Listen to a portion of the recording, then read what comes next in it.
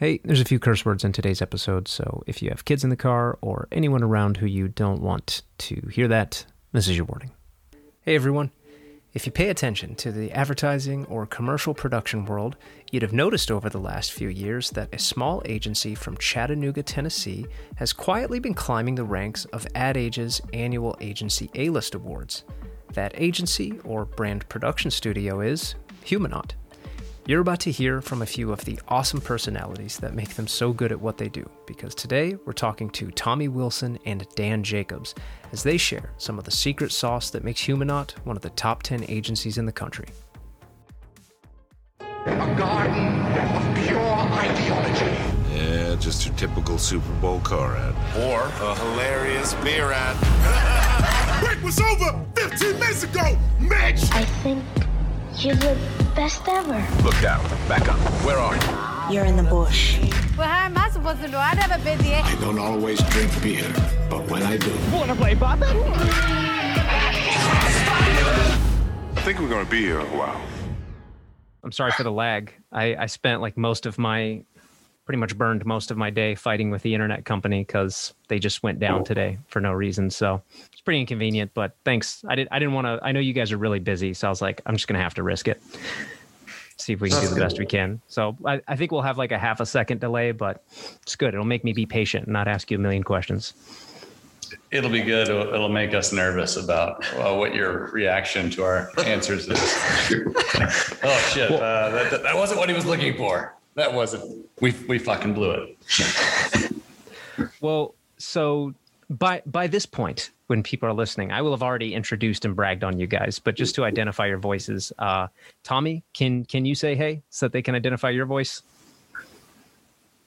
Yeah. Hi, I'm Tommy Wilson. Oh, it's smooth like chocolate.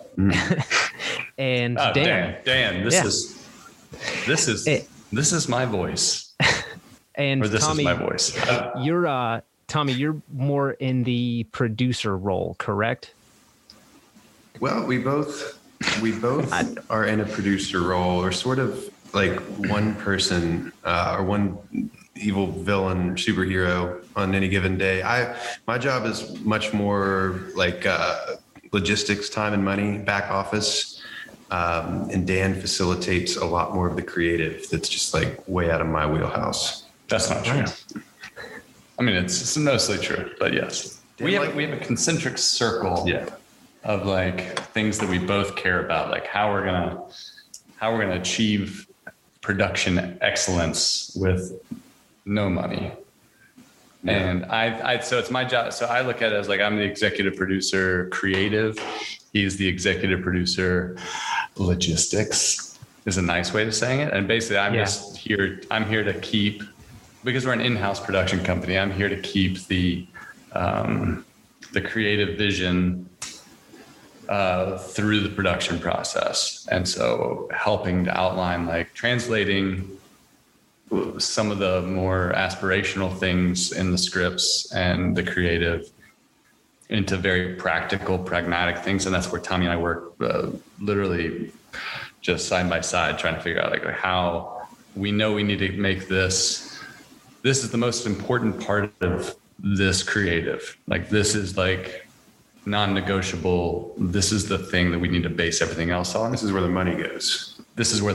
And that's where like Tommy comes like, okay, that's where we're spending the money, and we'll sacrifice money everywhere else. So like, is this a camera crew execution thing where we got to throw all our money in cameras and people, robots, like that tech? And then we'll sacrifice on, maybe we're getting friends and family talent. Like we're not doing traditional casting, and maywe're getting like stealing locations, or we would never steal a location, but yeah, we'd steal a location. So it's sort of like that. Or is this a cast heavy thing? Like, okay, we're throwing all our money, like this cast needs to be everything. And then we're not going to get all the bells and whistles. This is going to be on a tripod, and maybe we'll use some of our up and coming talent. Like we'll bring up people, to give them their shot as a DP. So we're not paying necessarily somebody that has a huge resume, but we're kind of experimenting with some young talent Dan uses an analogy a lot of times when we're trying to explain how we're both executive producers, but not. He's more of a doula, a creative doula, and I'm more like a creative midwife. We're just birthing this thing, and we've got all these fun analogies. Like the accounts person might be Tinder in that situation. Sparking Daddy's eye. So this whole thing, to not to like make it about us, but it's been fun because so the company I produce for, Film Cry, we were just like, I was just complaining, as I often like to do. And I was like, I can't find information on anybody, man. How do you do this stuff? Because they brought me home from production in LA. And I was like, cool, commercial filmmaking, easy peasy. Let me just see how other people do it. And that's just not really out there. It's not easy to find, but so it's been fun to talk to people who are excited to talk about it. So again, I appreciate you guys so much talking about it.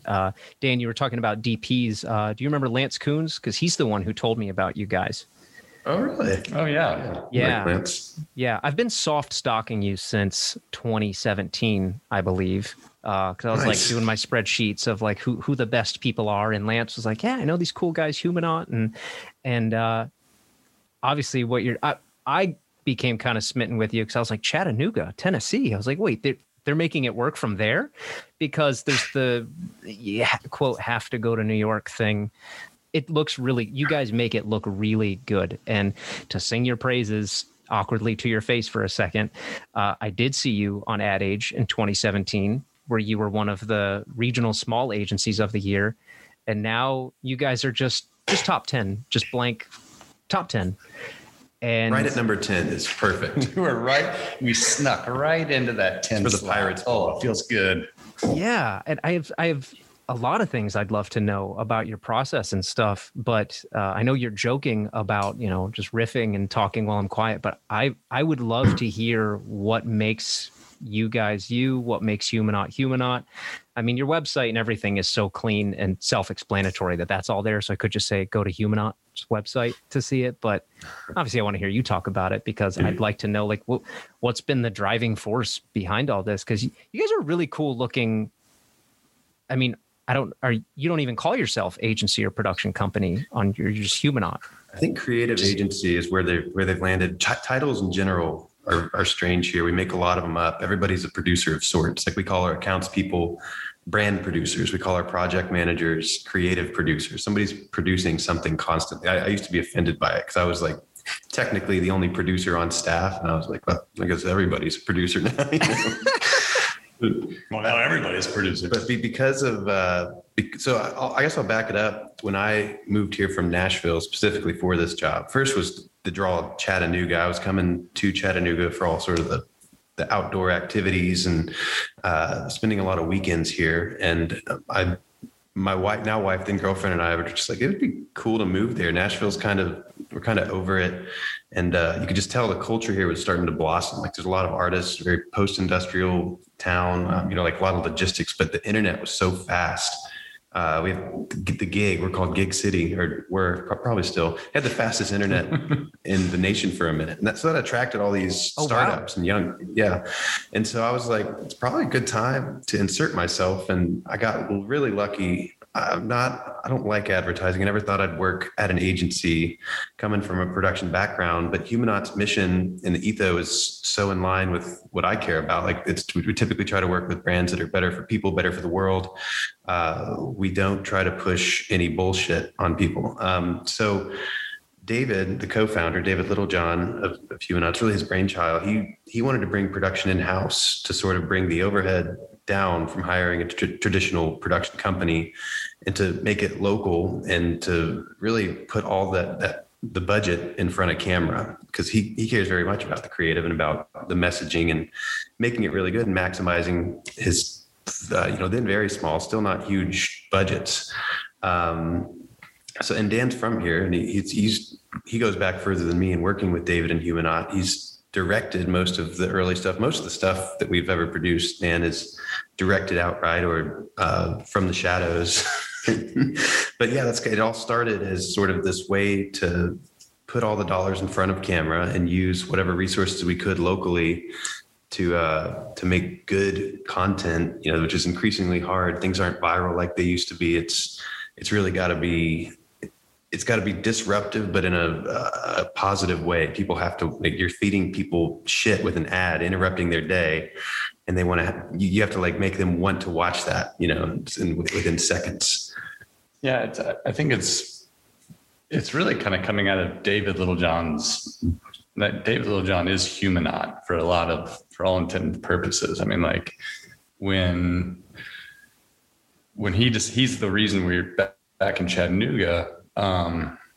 He moved that back here from, well, I guess Laguna Beach technically, but he was, you know, Crispin Porter Bogusky, copywriter, and had continued working with Alex Bogusky on some just freelancing. Like he did some SodaStream stuff, Super Bowl work.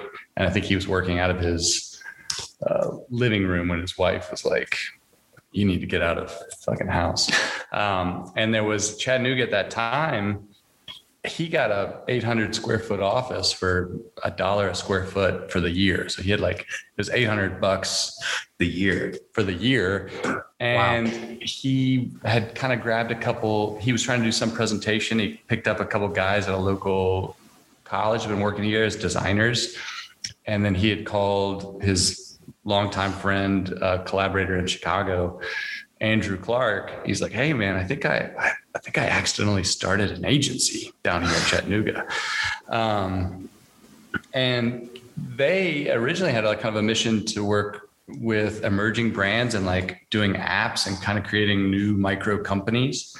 But David was still getting calls from brands that were looking for video help. And so I was working in another production company in town, and he would bring it. But David's process is, and I think going to Tommy's point of like why he wanted to bring production in-house, it's very backwards. Like, I mean, we'll often be editing final spots before even pitching the script. Like he's a very visual person. So needing to see, like seeing is believing. And then even that he doesn't trust anything, like doesn't trust, just because we pitch something doesn't mean he's going to trust that. So it's like, if you know, what you pitch is never as good as like, then you script it. And then that's never as good as what you think it's going to be, you know, then you make it, and that's never going to be as good as what you think it's going to be. And then you edit it, and that's never going to be as good as what you expect to be. So it's like exploration at just about like literally every level. And that kind of exploration is obviously incredibly time. It's a time suck, but it's also like a financial suck, especially when you're trying to go to work with other collaborators. And Tommy mentioned that I directed quite a few. I think we worked with 8 directors over the course of Humanot. And I think a large part of that is just because it's very difficult to bring people into the process when we're working on something for so long, dedicating so much time to it. It's like, and you're making kind of so many micro decisions that affect the whole. It's very difficult to bring in a collaborator that's going to have any, that's going to take it much further than David's already kind of taking it. And so like in that point, it's really just facilitating that vision. Yeah, I don't know. I think I touched on too many things there, but no. I mean, it makes sense. You're talking about your process a little bit. I mean, to say it in kind of a, I don't know if it's a more rude way, but it sounds like what you're saying is like, well, why should I pay somebody else to do something that we're just going to do here anyway, based on the process that you're describing, you know? Yeah. And yeah, I mean, if you're talking about your average vendor, you know, yeah, there's a lot of money. If you guys are already doing it, if you can edit your own previs or something, or even do your own rough cuts that are so far along, you might, I don't know. I'm assuming you guys may turn around and be like, is this the final? Or are we just like pretty close to the final? Like, why do we really need an editor? I mean, I know there's really talented people who can do everything that they're specializing in, but from what you're saying, it sounds like you have an editing producer in-house. It's true, we do. We used to be very apologetic about our process and like, you know, talking to directors and DPs, especially editors. But then we kind of realized like it's one of those things. Is it a fault or a feature? And we've really come to embrace it and shape it. You know, it used to be a lot harder on people. And Dan and I have created a shield to the best of our abilities anyway to help sort of stifle the effects of that process down the line. But we've got in-house editors and a post-producer of sorts, and young talent that we develop. We've got one of our most talented guys on staff is a chemical engineering student who graduated, who's really into breakdancing and teaching dancing. And he just wanted to learn how to shoot and edit, kind of to build his own business. So we know he's on a clock, like he's going to leave as soon as he feels accomplished enough. But he's directing and editing national spots now, and he's got no background in it. And I think we've become really good, especially in the city of Chattanooga, of cultivating talent, especially as we identify holes that need filled, like for grip and lighting, for grip and electric, as editors, for shooters. We just really, the art department's a big one. I think, really embracing like hiring the person and not the resume, I think is one thing that's really helped us over the years in a place like Chattanooga, where we're really looking for the right mindset of people that are optimistic, that aren't going to take, the criticism and the constant need to go back and explore more, going back into the well, even after you think you have the answer, and really just looking for people that are hungry to help make something and aren't going to bring the ego that would, is the death of most creative ventures when you're trying to work together. So in that regard, it's like every time we've tried to bring in sort of more quote unquote industry professionals here and there, it's been very difficult for them to make that switch, that like kind of turning that off, of the right way to do it. And I think Tommy and I both come from that enough, that we've been able to kind of say like, all right, what's important and what are the rules we can fudge. And I think untraining is so much harder than just training. And that's where we found a lot of our, I don't know. Yeah, no, we've really struck out on some people with really dense pedigree, really strong resumes. And it's just, I guess I shouldn't get too specific. There's a lot of tension, I guess, in being both a creative agency and a production company. Like there's a lot of reasons those two entities don't get along traditionally. And we've really navigated a lot of that really well. And like the people that we hire as a production entity within this creative agency is different than how the creative agency gets, like the copywriters and designers. They sort of have to have, in a lot of ways, more of a pedigree or background experience. The agency world can be so cutthroat anyway. So we also have an opportunity as the production side of things to, I think, take more of a risk on people and local talent specifically. Yeah, it makes perfect sense. I mean, I haven't heard stuff like that.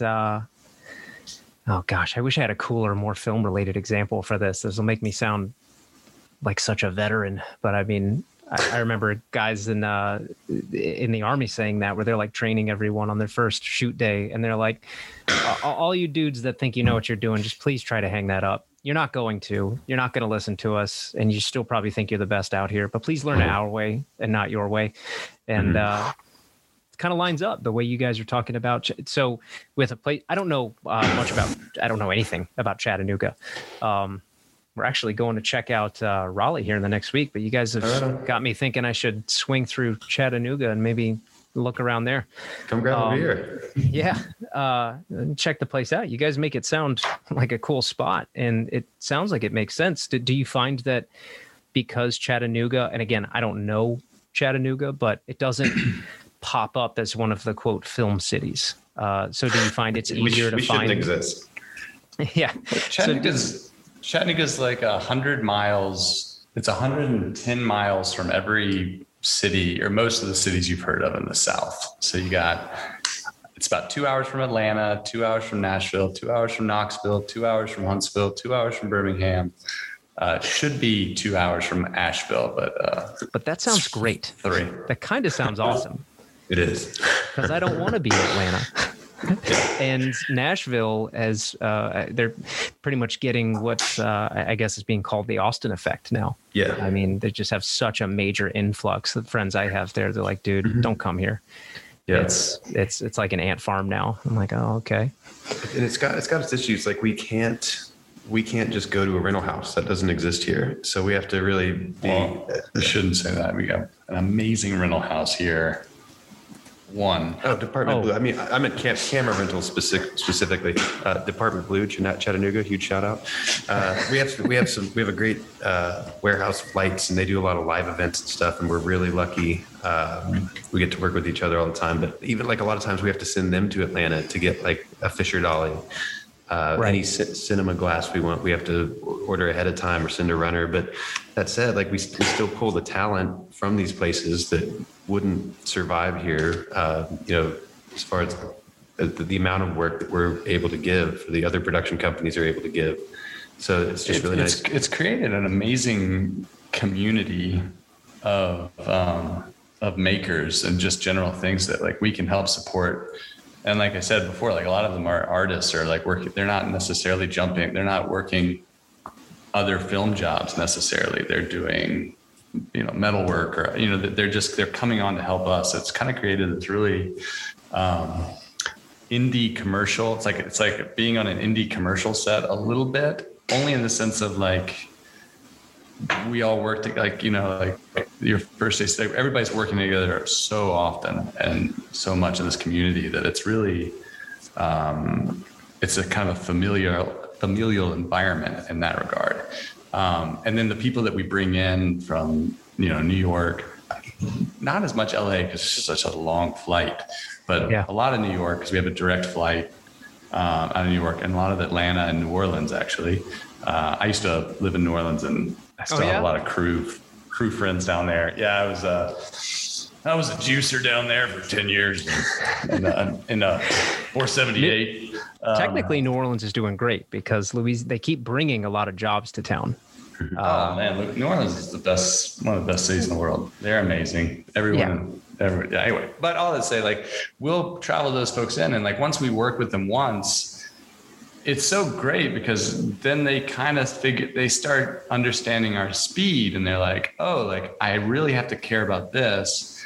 I don't need to give a fuck about all this other shit. That's all bullshit. Like I can just kind of come and hang out, like not hang out. I don't makes it sound a little lackadaisical. It's a pain in the ass. But it used to be kind of hang out. We kind of had to lay some rules down. We were teaching other people bad habits. Yeah, we realized like, some of these rules we really gotta be a little bit more strict. We're like the cool parent, but also go to bed on time. But all that say, like it's been a lot more that facilitating that environment on set, especially because of the way David works, is so crucial and so important to the actual creative, because it's really facilitating something that like. And I love big sets, and I love people that are really. That know their job well enough to like, I used to fuck off on set and like kind of go over there, you're looking at your phone and you're just kind of waiting, smoking cigarettes by the fucking lights and waiting for the next thing. And I'm doing my job, and that's all I give a fuck about. And I'm really good at it, and I'm going to do everything I'm told, but that's about it. And like, I know I'm making this bigger thing, but I really only care about like what's for lunch, who's catering this job, what time we're getting, that kind of stuff. And that when especially with the brands we're working with, like the people that are, sometimes it's their first big production, or it's their first, or it's something that they're kind of transferring over from bigger agencies, and they're just sort of, they're all, jaded and trying to create this like behind the camera environment that's supportive and feels fun. Cause so much of what we're doing is so iterative and so spontaneous within a certain box. That's where Tommy and I are trying to keep that spontaneity to a very, very small thing. Also why ADs have a hard time. That's why ADs hate working for us, because they don't understand that flow, and it's very hard to describe it. about like what to care about and what not to care about. Cause we can't just be lawless and like, we don't have all day to do certain things. Sometimes we're like, oh, you got 20 minutes here, but play, like do whatever you want to do in 20 minutes or do whatever you have an hour and a half with this talent. And and David is often rewriting the spot based on where the camera is, what it looks like, and what the talent is giving us. And often having like, oh, this is what I wrote isn't right for this person. I'm going to start rewriting the spot. And he's really the only person I've ever been able to see that can do this well, where it's still on strategy, it's still on brand, and it's still making the commercial like that much sharper. So it's not just like ad-libbing, like, oh, wouldn't this be funny? Say fart again. Oh, let's make this person cuss. Although it can kind of seem that way. Say fuck. It can seem like he's just playing. It can seem that way, but like when you get back into the edit, you realize like all of this stuff is supporting the initial strategy, the initial objective, and that initial kind of creative overview. So as much spontaneity and as much ad-libbing, as much rewriting as goes on, it's all within that initial bucket or that initial platform that was initially pitched.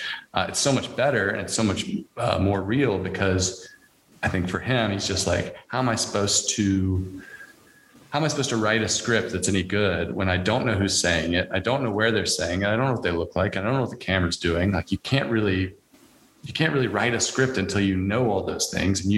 And we at Humanon, the way we, with our budgets, like you really sometimes don't know that until you're there or the day before. And you're like, oh, this is where we are. And this is where we ended up landing. And like, okay, like what would this person say that would still work? And I think we've really built our superpowers. We've built a process around that, and it could be transferable. It's not, I mean, David Littlejohn obviously is just such an advertising genius, but we've created this great workflow. Like we never cut. We've realized like the moment you cut, that's when hair and makeup comes in. That's when the DP is adjusting lights. That really slows your day down. And so like we just roll, and there's long takes, and he's playing. That's like the bucket Dan's describing, where you can just get as much as you can get in here, and we're not going to reset until we have to.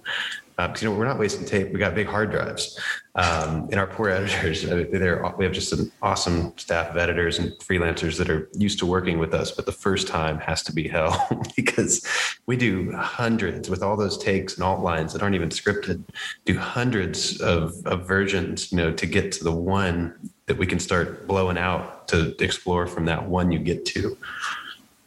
It sounds like you guys have a unique process. Or at least not the traditional process. Yeah, it's often, we like to say it's the worst of both worlds. It's everything you hate about being scrappy, and it's everything you hate about pomp and circumstance of like iterations for big agencies that you work with. But it makes the best work. Yeah, we're always in the press. I was gonna say, you guys keep picking on yourselves, but you look amazing. It's the benefit is like we often say it's like we're like a product first production company, is in like we are going to make sure a product being like whatever the video or whatever the idea is, like everything is in support of that, and everything that we're doing is working towards that. And it's time. It's the amount of time that is invested. I mean, like even our post schedules. Our post is 6 weeks long, because it's 3 weeks before a client even sees anything, because it's so like we'll have 250 versions of a cut before the client ever sees it. And part of that is because there's probably 5 or 6, sometimes 15 different structures that have developed or usually I shouldn't say this, probably 5 unique structures of like, how could this play? Because that's the thing about like when you're the night before as he's doing it, he's like, he never wants to be locked into a particular like sequence of events. Like we never shoot towards boards. If we're ever doing storyboards, it's purely for internal purposes. We'd never show that to a client, because really? we never want them to think that that's what they're going to get. We cover the script just in case. Yeah. Well, that's the first thing we do is make sure that the script is got the line as written. The line. I mean, our job would be so much easier if all we had to do is make a storyboard and shoot it and get the best takes and move on. I can't even imagine. Like that would be amazing. Easy street. Huh? That would be amazing to try to do that. Like, but I can't tell if my company's cool or lame now. Because we do storyboards and we show them to clients and stuff. Well, no. I think that's a great way to do it, and what a great way to like express your idea. Mm-hmm. But for David, he doesn't want anything that's going to be like lock him into a scene. Like before he's when decided. You said that, it made sense. Yeah, I mean, I've heard in many different formats now, from talking to people to even master classes and stuff. People are like, yeah, you kind of don't want to get too specific when you're telling people what you're going to give them, because then if they don't get Brad Pitt, they're going to, even if somebody's amazing, they're like, yeah, but I thought it was going to be Brad Pitt and you said Brad Pitt, so this stinks. And you're like, no, it doesn't. It's amazing. It's funny. It trickles up to our clients even. Like it is a unique process, and it does remove ego, which is like what advertising traditionally is just based in. Some old white dude thought a thing would be good, and then all the minions down the factory line made that thing, and then it ends up on TV as he wrote it and storyboarded it. But this just like blows it out. So we have to not only convince like editors and contractors and our own staff, like this. If it is the worst of both worlds, it really does make the best work just wait and see. And so like our clients, we have to sort of teach, we're removing the ego here. It's not going to be what we sold you. It's going to be in that world. Like it's still in the box and all the stuff is there. The puzzle still comes together, but it's not necessarily what you bought exactly. And sometimes that really surprises people. It can be shocking to drop the sort of budgets and for the clients that we do have these, in a lot of cases, it's like somebody's life savings. Somebody starts an organic company or some kind of tech startup. There's not extra money to fail. And it sounds like they trust you. Well, trust is like the fundamental thing. And I think that's why I think, David, we often joke about like, we're operating from a case of fear because we don't want to let the client or the project down. And it's like, we're scared. And so like, it's like covering our bases in every way possible. It's just because it's like, oh, we can't just expect this one thing to work. We got to have three others like in the back pocket. Like it's kind of cool though. It sounds like another form of not being egotistical because you care enough to be scared whether they're going to like it or not. It sounds pretty charming, like the way you guys do things. I am curious to know about because you talked about how you guys do production. I am curious to know, I mean, I don't want to say like, well, how'd you get your clients if you guys do things this way? But I am kind of curious to know how you generate those relationships. Because you did say, and it's kind of cool to hear, I think Tommy said this a few minutes ago, it's like, they might not get what they thought they were buying. And so we can't show them that or something. So but that's a really cool, and that's why I said they must trust you a lot, which is obviously really cool. And I'm assuming that snowballs, that trust just keeps getting better and better to the point where clients are just like, yeah, look, cut them the check and they'll take care of it. I wish that was the case. It's interesting. There's definitely a point at which you reach a certain clientele, a level of client where their budgets are bigger and they're used to a more traditional process, and they have bigger teams. It's not just one or two people with their life savings. So some of our bigger clients and bigger budgets, we've really had to take a step back and be like, why is this so hard? Why aren't they getting it? And it's like, oh, because they've spent decades doing it the old way. And like we're talking about, we work with such startup, like collaboration style clients for the most part, or traditionally have. We've grown a lot in the past year. And so there's been a lot of sort of growing pains. And I don't think it's ever been a fun process to work with Humanot for the client. Like it's at the end, they look at it and they say, oh, I get it. Like they get to the thing and they realize like, oh, you made like 5 or 6 different commercials for me, and I get to choose which one I like best. And then I get, then David would often be like, yeah, I'm going to throw in a 15. Look at this cool 6. Look at all, like they got way more than they paid for but like the whole time they're like hand wringing because they're just like, oh God, I don't know what's happening. And this seems, see the script. I saw the script, but you're changing it now. And I don't, I don't get to pick a DP. I don't get to pick my director. I don't get to pick anything. I get a little bit of a say in the actors, and now we have a lot more. And then we were smaller then, and that's just sort of like the way it was. And then they'd see it and they'd be like, "This was amazing!" And then they'd go, ring the church bell, and they're in whatever sector, and then people would get calls because we didn't have a sales agent, and so people would just call. We still don't have a salesperson. That's true. Yeah, we turned down a lot of work. All of the work is just word of mouth, and they're like, yeah, just bear with them, I think is what. Or it was like, oh, you guys don't have any money? I know this company that just hands out content. and so now we have a better brand producers. We have account people that are much better at walking clients through, so it's not quite as painful. But yeah, I think because Tom, as we're growing, it's like it's kind of painful for us. It's like, hey, why?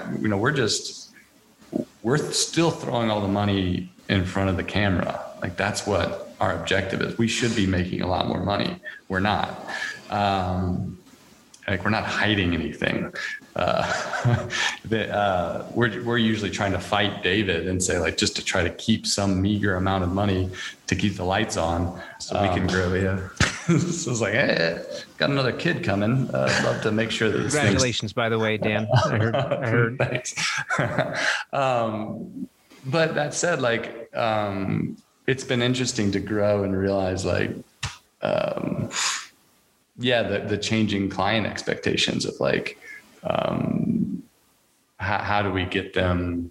Because we need so much time, because so much of the time it's like the creatives have there's writers' rooms and there's like insight development, and they are literally just mulling it over. And that's not a lot of pen to paper necessarily in terms of like practical hours, but in terms of like we kick off things and it's in the shop in sort of the zeitgeist of like Humanot for a long time. And that percolates, like ideas start to think like, oh, there's this type of client. And like, oh, you start seeing things, around, you start thinking about things. And then that just sort of keeps, folding over in on itself until by the time we get to make it. And then it's still changing. It's still like David often sells things after we pitch like 5 things, 5 platforms, 5 fully blown out scripts, directions that they could go. They'll pick one. And David just takes that as like, he'll say that as often as, this is just I've got a license to make something. I've got approval that I'm allowed to make something, that they're going to give us money to make something. Not that thing that I just sold, but something. And so he'll sit down with production and say, okay, I sold this idea. What are we actually making? And it's still in the same world. And of course, we're still going to make that thing that he sold, but he's actually having a conversation saying like, what are we actually going to do? Like, what can we afford? Where are we going to shoot this thing? Like, what's available? Like, going back to the beginning of this conversation to loop back, it's like, where are we going to spend our money? Like, what's like the big part of this idea that like, that's where our money's going to go. And then how do we kind of figure out how we're going to like cut the corners that we need to cut to support that big idea, that big part of the idea. And once we know that, and I think just to like Hello Toothpaste, when we had the scooter, I don't know if anybody's seen that, like the whole Spit. SPYT. We did a thing for Hello Toothpaste, and it was they basically created a fake service for a back of a scooter where you could order a spit, and a scooter guy would come up, and it has a working sink on the back of this scooter, and there's a whole pomp and circumstance of it giving you a toothbrush and doing all that stuff. And you could order, to brush your teeth on the side of the road and spit in this thing. And we got that in, and Tommy was like, oh, it's great. Like, oh, wait, that shoots like 4 weeks from now. It's like a Humanot eternity. I was like, yeah, we'll fake the bike and let's start thinking about all these other things we got to worry about. It's like, no. Like, David's going to expect this scooter to work. Like that's the idea. we got to put a working sink on the back of a scooter, An electric scooter that looks like a Vespa. That's the whole idea. Like we are like 3 weeks behind already. Like we need to like start sourcing. That's where we got to, he's like, but that thing's going to cost like shit ton of money.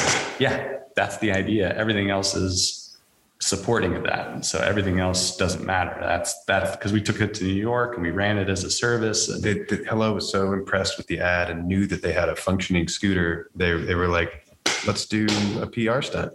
And so we got a bunch of influencers to help us do a live PR stunt with this thing. I think that's another part of David is like, he hates fake. He hates commercials. He hates anything that's like, that's great. When he's watching commercials, he's thinking like, who made this? Like where was the camera and like, who made this? And I think that's usually the first question Tommy and I ask him, which is like, who is the camera? Like when we see a spot, like, okay, who is the camera in your head? Is this a documentary crew? Is this are we making fun of a traditional ad? So do we need like a lot of do we need to look like a big traditional ad? Or are we going to be more of like a roaming camera? Are we going to be, like who's the camera? Like what is that? Because that answers a lot of questions in terms of like, we joke that we break the fifth wall. A lot of our work is like, I know that this is an ad. Like there's a wink. Like a lot of times we'll start an ad mocking, just like to make it look at a shitty ad, like a shitty, don't want to throw any coffee companies, but like an instant coffee commercial might look and feel, just very plastic. We'll open an ad like that and then let it feel like that and largely ignorable, but the dialogue has to be right there to make people say, wait, this isn't a shitty ad. This is kind of funny. This is making fun of shitty ads. They know, I know, they know. I have a fun tidbit. You didn't ask about our clients, but a fun thing we also have to solve for constantly is like the level of clients we get. Traditionally, it's changing always, but traditionally, we've had clients with very little brand recognition. We can't just do funny spots for the sake of being funny. We can't do a car insurance ad, a Geico ad with just like, here's a wacky thing and end with everybody knows the logo. So most of the work we're doing is also an explainer video. It's educational. So it has to be like, this is this complex, good for you, good for the world product that you don't know what it is, don't know who it is, that we have to explain all of in a fun way that keeps you activated for 15, 30 seconds. Yeah, it's because it's like nobody, like with Coke, it's like Coca-Cola doesn't want to tell you about its farmers or the people that make it or the ingredients that go into it. It's like, no, buy fucking happiness. It tastes great. Live well and be happy, whereas like a lot of our clients are like, please go into great detail. Like this is my father's vision and it was passed on to me and I blah, blah, blah. Yeah. And the reality is you got to say like, that's awesome.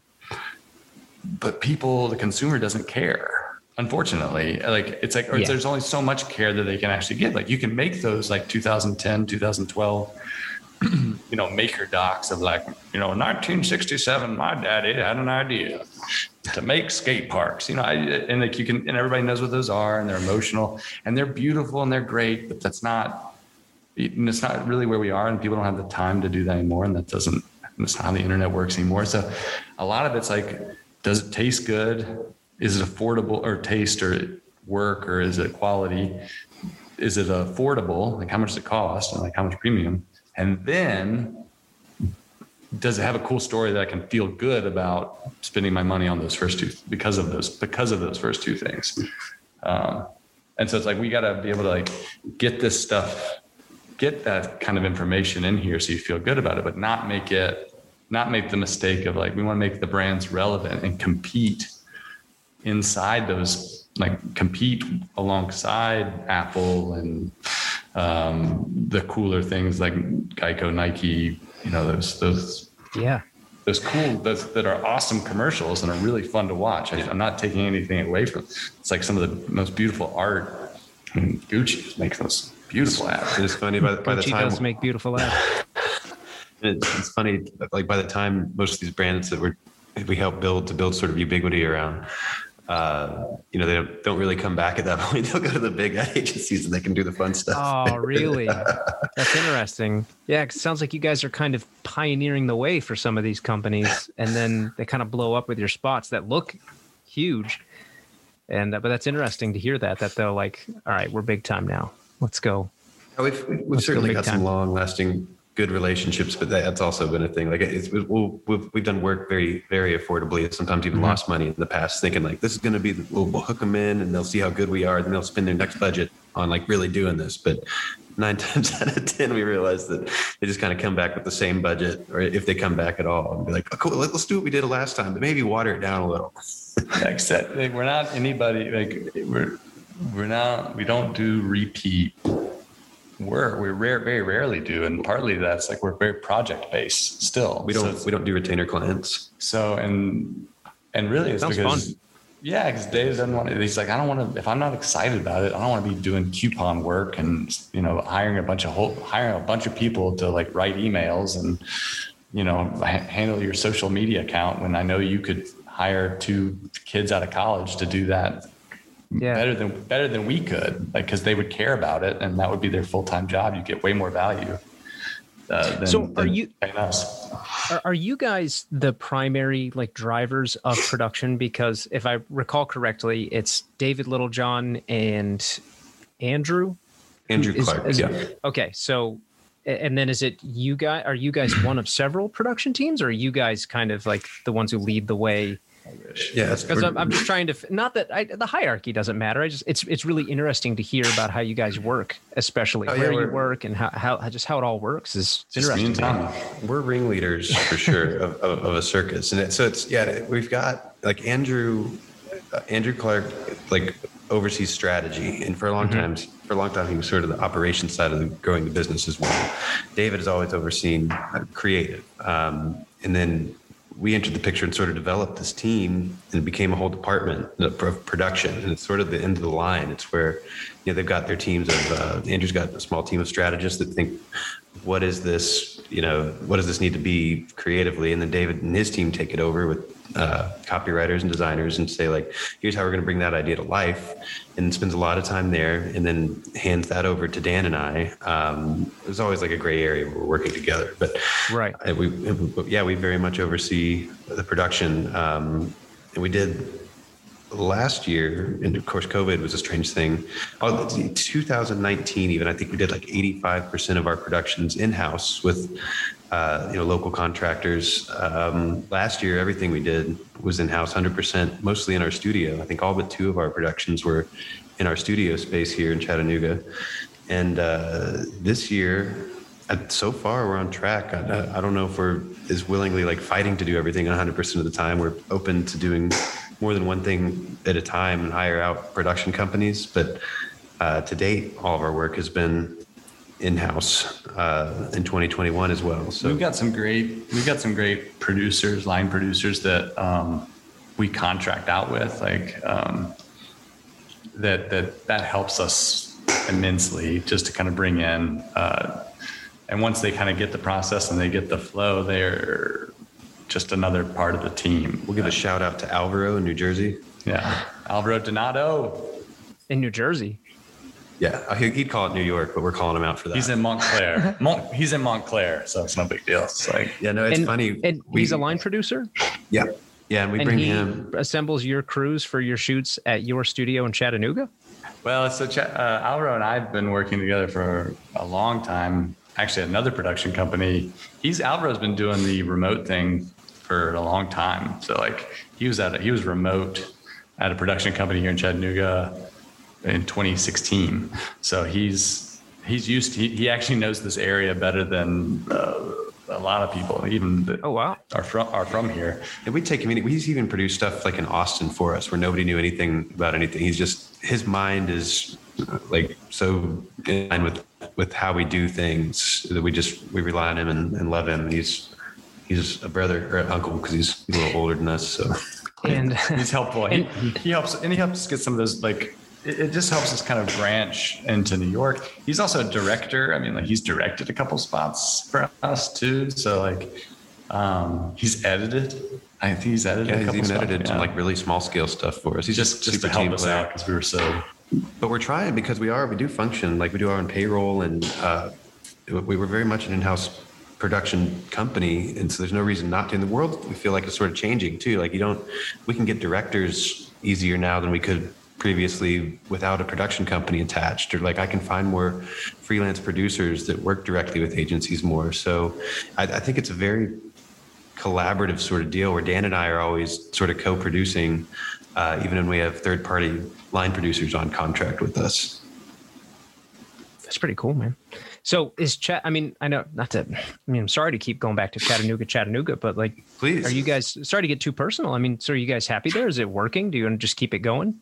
Yeah, I love Chattanooga. It's a big goal of mine is to just create a community. It's cool because I think we're very lucky that there's other production companies in town that we don't compete with. We're sort of in a different space, so we can all use each other and be friendly.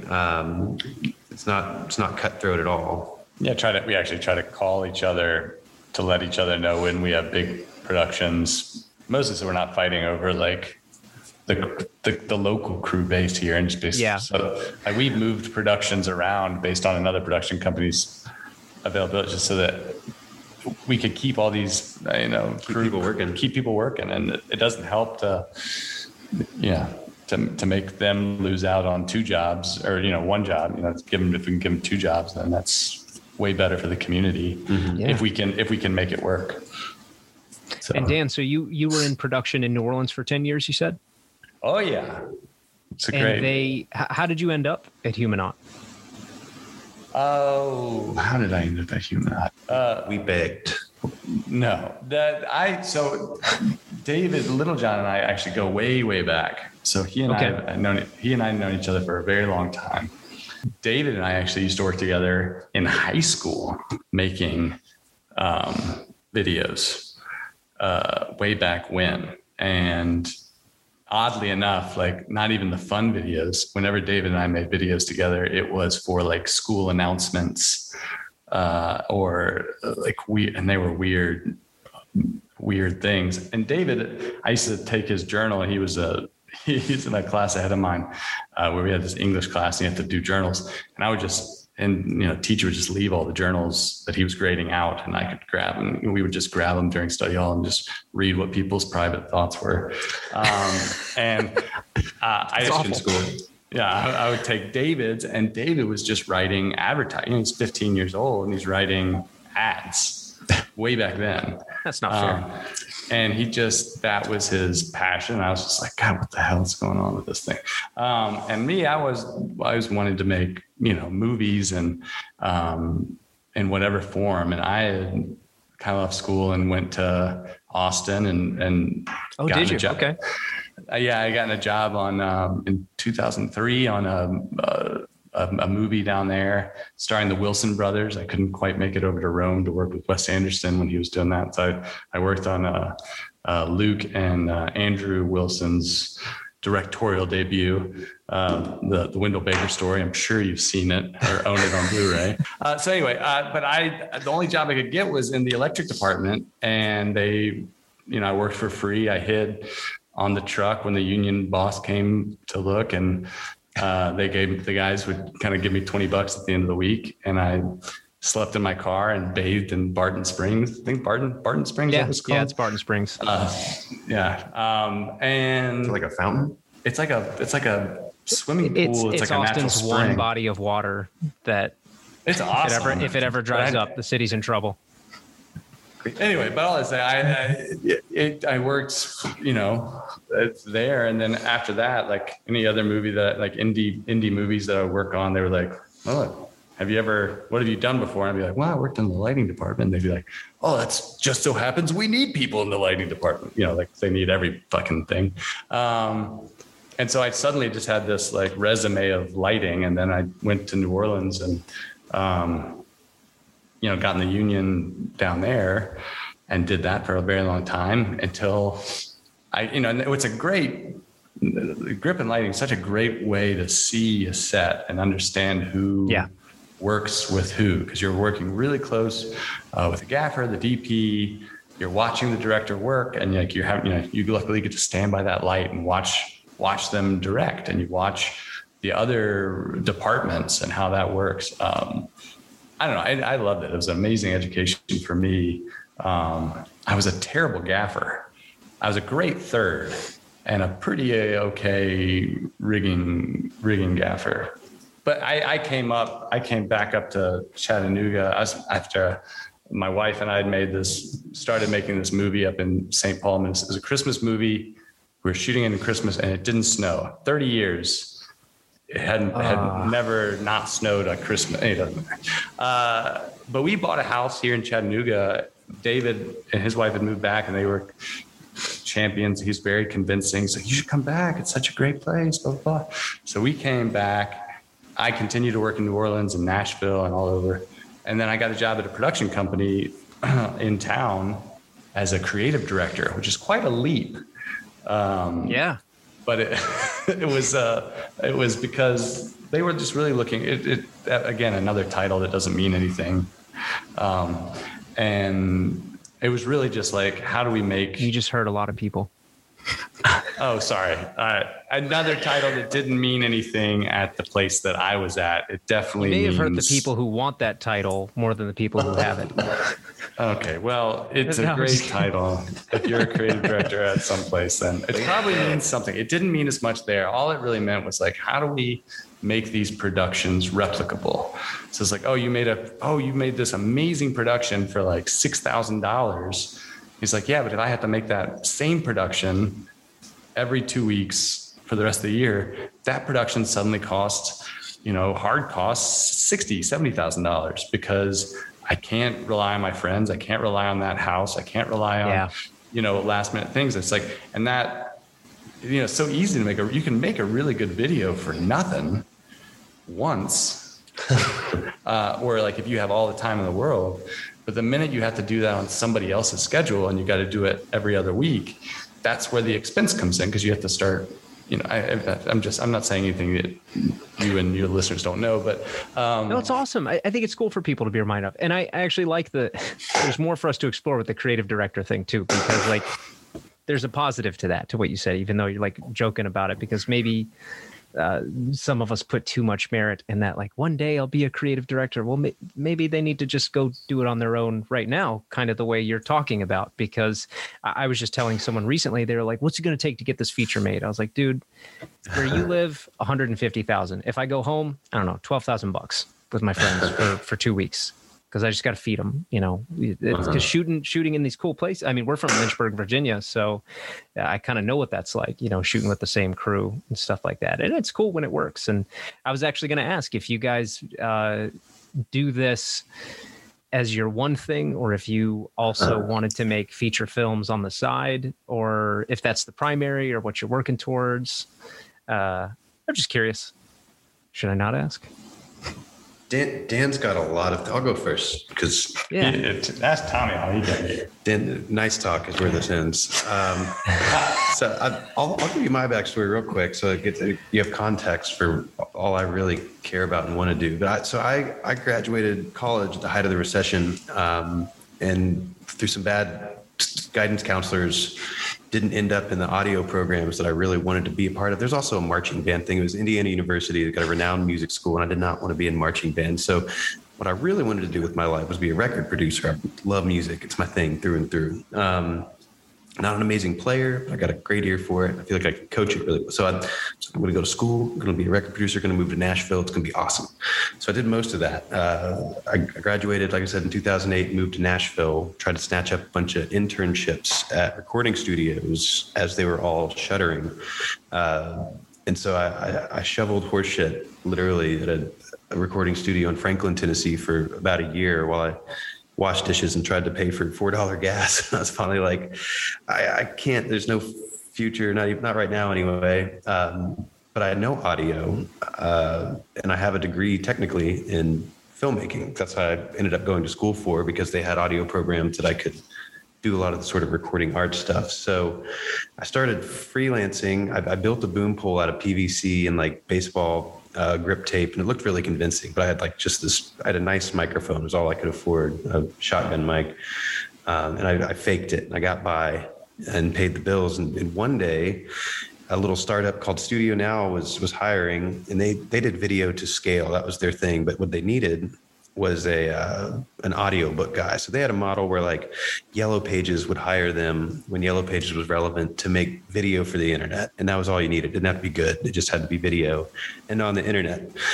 So they boomed that just like a great model for the time and place. The audiobooks part was not a boom. It was the worst. Like when Audible was getting started, would give them like their worst D-list books, like a 13-hour book I'd have to listen to and edit called How to Tell If Your Teen is Suicidal, or like applying Texas Hold'em to business practices and stuff. Really uninteresting stuff. So one day America Online bought that company, really cared about the video, and just immediately lopped off the audiobook department. And I was just kind of there like, hey, I went to school for video. Can I like have a job? And they were just like, yes. So I started sort of coordinating this video to scale and sort of saw what producers did. I, like from being a freelancer on set and going to the startup-y, internet-y video production model, saw what producers did, just grew into an associate producer, a regular producer. I really fell in love with startups in general because we grew and like started doing bigger stuff than just mom and pop shop Yellow Pages stuff. We had bigger clients like Verizon and like General Mills was a big client, mostly man on the street sort of interview stuff. All that to say, that company grew very big in the span of about 5-6 years, and it became much more about quantity than quality. And I realized how bad and toxic and terrible the advertising industry could be. About the same time, Nashville was becoming just a constant bridal party. Broadway was just, it's all tractor pulls and hot tubs on pickup beds now. So that's what drew me to Chattanooga with this job posting to produce video content in-house at Humanot. And I worked here for about a year before Dan came along, and I would encourage you and your listeners to look up the PetSafe commercial that we did together titled Catspiracy. There's Catspiracy 1 and 2. It was so good that they came back for a sequel. It's all about how cats poop and humans harvest it for profit. So all I'd say, my interests on the side are really just music. As much as I've invested in the video production side of the community here and helping people find and maintain work, I'm just as interested in the music community in Chattanooga, which is growing and vibrant. And like even Dan's wife and her 2 sisters were recently signed to a label, and oh wow, it's very, very cool thing. But so music is my thing. Yeah, call me Spinster, name drop. But Dan does everything constantly on the side as an artist and filmmaker. So tell the man. So is there a feature film on the way? Always. Nice, man. Everybody's got a little feature hiding inside of them, right? I know. I try to encourage it because I was just really stupid about commercials. Because when my friends called me to this company a few years ago, I was like, this is great. I'll spend 2 weeks a couple times a year on commercials, clear a few $100,000 in profit margin, and make features in between. And that was the most ignorant thing I may have ever thought in my life, because I was going to say, like, it was bad. I just didn't know. Well, because that's what people, because that's what people in LA said about commercials. They're like, oh man, you make so much money and it's only work for 2 weeks. Well, I was talking to crew. I wasn't talking to the people who have to develop the spot and pitch the spot and get new clients and then get approval on this. I didn't know that it was not 2 weeks, but like almost an 18-month process on the big ones. So yeah, dude, you should be a creative director. You'll just 2 weeks. Just pitch them. Well, man, let me ask, because we've hit like an hour at least, and I appreciate you guys' time. I don't want to hold you forever. Sorry, did we talk Nice Talk at all? I think it's very important that we address Nice Talk. Dan is doing an incredible thing. What is Nice Talk? Yeah, you should definitely talk. We should have been talking about Nice Talk really the whole time. The Instagram handle is @NiceTalk. Not Nice Talk Show. Oh, I'm sorry. It's @NiceTalk Show. And Dan and our good friend Tyler Beasley, who's a wonderful filmmaker and editor, really built the editing process at Humanot. Tyler Beasley did. The School of Editing at Humanot. What's the handle again? So Nice Talk? Nice Talk Show. It's a 15-second daily meditation we've been doing for the last couple of years. There's a post for every single day of the year, a few years strong, while he's concurrently working on a feature-length movie that apparently is going to be shot on film now. As like a producer, half of what Dan says frightens me. Yeah, there you go. Nice talk. Nice talk. It was an answer. We were doing some video. Tyler and I were stuck in the edit bay of something, and we were kind of going crazy. And we were just basically like, you know what we need to do? Fuck this quality thing. What we need to do is quantity. We need to do something. It doesn't matter what it is, as long as there's a lot of it. Like that's the key. And so we just set apart to. Well, then we also kind of were going delirious and had a nice talk to each other for like 15 minutes straight. Only thing we said to each other, and we're like, man, that's a good idea. We should just do a couple of dudes talking nice to each other on the internet. I think that's got wings. Like a vision quest. Anyway, it's good clean fun. Several years deep now. You can find them every single day with a new interpretation of a horoscope. You really reading. You really post one every day? Yes. That's a lot of work, man. These are good looking thumbnails. Does this mean like, what do you do? Record this? You have to record this in like a batch session. Look at this color coordination. You can't don't tell me you do this every morning at 6 a.m. and you have this red sweater on. It's hot in here. It's a nice turtleneck though. Thank you. It's a really peaceful. It's a really peaceful thing. It's I like to make people's daily bowel movements. I'd like to spend, those first few moments with people during their most satisfying part of their day. Nice. They shoot it in batches to answer your question though, and then edit it. Tommy, don't spoil it. The illusion is broken, Tommy. I take full credit for the first taping too. Yeah, I'll be watching now. I guess you guys have a pretty unique perspective. See, you guys, it's actually fun. It's actually like hanging out with people, not doing this whole like talk show thing. So I appreciate that. Thank you for the transparency. But I do sure. And hey, we hate advertising. So we hate advertising, and we're happy to talk about. When you said that, I was just like, that's how I want to talk. I hate advertising too. It's terrible. I'm always complaining about other companies. I'm like, I don't care about blah, blah, blah. But it's like, I don't know. Sometimes I'll see commercials and like I'll just have an imaginary tear because I'm like, that's the good stuff. Like there's this one, I don't even know. This dude's like hanging out of an ice cream truck talking like mean realities to kids. Have you ever seen this series? He says like really harsh stuff to kids. Like kids are up at the truck getting ice cream and he just says really adult harsh stuff that like barely gets by on TV. And I'm like, man, they did it. They broke the mold. They really did it. Yeah. Yeah. Well, yeah. It's hard. It's hard because ads. It's like you're interrupting someone, which people hate, from something that they'd rather be doing or watching. Then you're trying to sell them something, which also sucks. So it's just you're already kind of starting at a deficit when we're going out to make things. Like we got to acknowledge that like your viewer hates you right out the bat.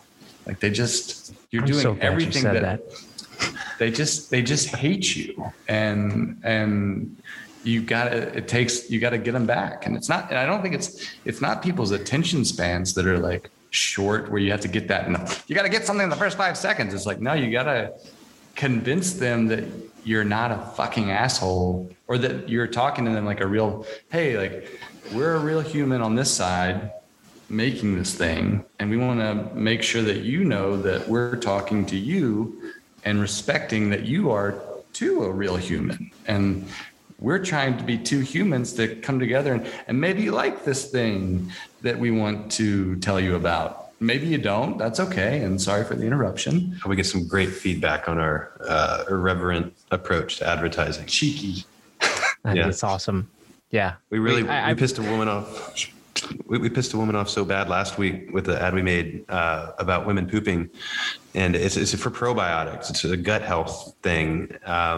She wrote us a letter. She wrote us a physical letter about why she was so upset that we were so grotesque. And the whole commercial is about how it's 2021. You can say poop on TV, and but you can't. You can't. It was a TV ad, and not every network, most networks were like, you can't say poop on TV. And like, you're the problem, man. I'll give you 2 poops. You can say 2 poops, but after that, you got to bleep them. There was limits. I didn't know you couldn't say poop on TV. You can say 2 in some networks. Some networks, no poops. No networks can you say vagina, which is fucking found that out. Hilarious. Like, it's dog shit. It's like, you understand why they call it Vagisil, because like when you're having a problems in your special area down there, Vagisil, it's like, oh, they had this. It's weird, dude. Sometimes it's like Black Mirror, but I think sometimes we need a special TV in the office just to like cuss and throw stuff at, because like if I hear one more in these troubling times as we emerge together, I'm just like, you motherfucker. That would be a great poop commercial. Yeah. Just troubling times. Just like a bunch of stalls. Wind in your hair. I like it. Let me just for fun, if you could humor me, what advice would you give to emerging filmmaking college students or people trying to start their own Humanot? I think you guys have shared a lot of your perspective, which I appreciate a lot. I really have. But if there's anything you haven't said, if somebody was trying to just get it going from scratch, well, what would you tell them? My advice would be just to find whatever your interest is, because it's not. I don't want to like. There's some DPs that just shoot hair and they just want to do that L'Oreal commercial with a beautiful wavy, and I don't want to shit on that. Like, if that's what they really care about, that's what they really want to do. Like, that's cool too. You're very talented. You probably make a ton of money doing it. But yeah, I guess my advice to any young person is just really find what you love, and the amount of money you make doing that isn't necessarily as important as you doing that. And you could really save some bills on mental health and counseling if you just do something you love. Yeah, I think, and that's absolutely right. And I think the other side of it is especially with like anything video film related, it's a community craft, and you need to have people that you surround yourself with, that you care about, and that are supportive of you, and that you're also supporting, because it takes a lot of people to make this thing. It's not like being a painter or a writer or a singer songwriter kind of band where it's like a smaller. Obviously, those, not to take anything away from those art forms, there's a lot of work and people that go into it eventually, but those are very private enterprises that you can just do and be very satisfied on a one-on-one thing. To make a video, to make any kind of thing, like, you need and rely on people, and that the minute you bring in other people, it's going to change the product. It's going to either water it down or elevate it. And sometimes things need to be watered down, and sometimes things need to be elevated. And I think choosing your tribe and choosing your people that you want to spend time with, and just acknowledging that, like, I mean, hell, like even on the crew days, it's like, who do I want to spend 15 hours a day with? That being cool and like just being good to other people will often get you a better job than being the most talented.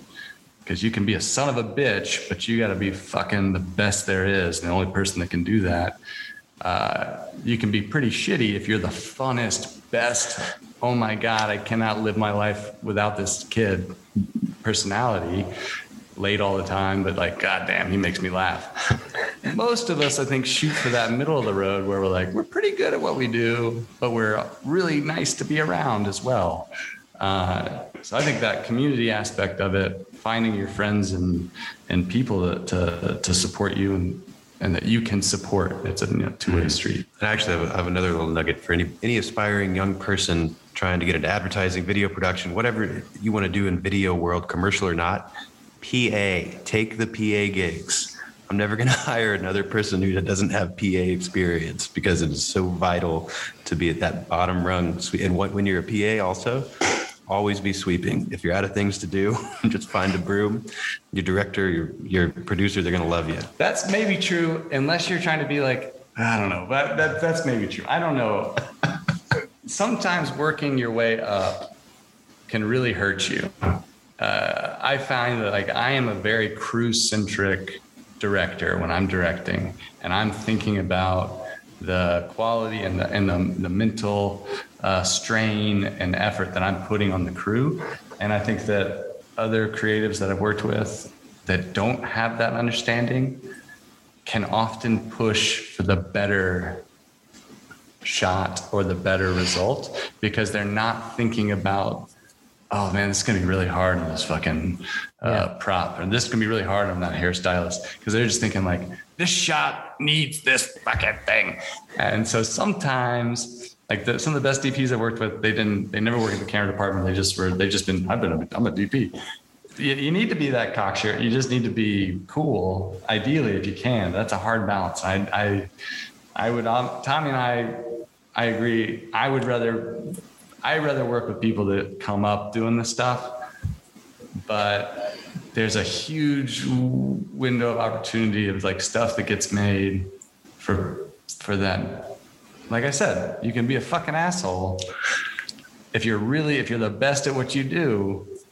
Then you can be a fucking asshole, which nobody wants to be an asshole. You know, and sometimes there's really good people that are great at what they do. They're not assholes. But anyway, I'm just gonna say that. I still think everybody should PA. All right. I think, yeah, maybe not. I don't know. Dan's got a good point though, because I've botched my own stuff, but I'm like in directing mode, and then I look at the watch and I'm like, they need second lunch, and that's where the mind goes. I'm like, they got to eat. It's been almost 6 hours. I know, and it's great. Like the crew loves you, and like you get people to come back and work for you.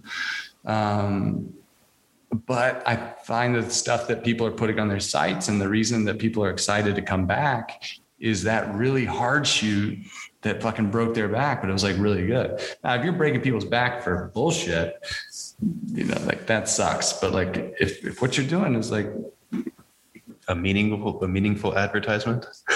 All right. Well, guys, I'm almost out of time with you. If you want to be found, where can people find you? You can look at our work at humanaut.is, HUMANAUT.is. I think nearly everything, actually, I'm going to go with everything on that site was touched in some regard by Dan or myself.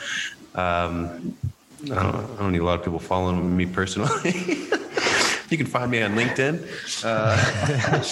I'm making LinkedIn. At Tommy W. Wilson on Instagram, but you'll only see pictures of my children and set behind the scene photos from time to time. You can find Dan at Nice Talk Show. Hey everyone, thanks for listening. We hope you enjoyed this episode with Tommy and Dan from Humanaut. You can find them via the links in the show notes, on social media, and of course, Google. If you have any ideas for future episodes or who you'd like to hear from next, please DM us or leave us a comment on Instagram or Facebook, and we will try to make it happen. If you want a shout out in a future episode, please leave us a written review on Apple Podcasts. Thanks.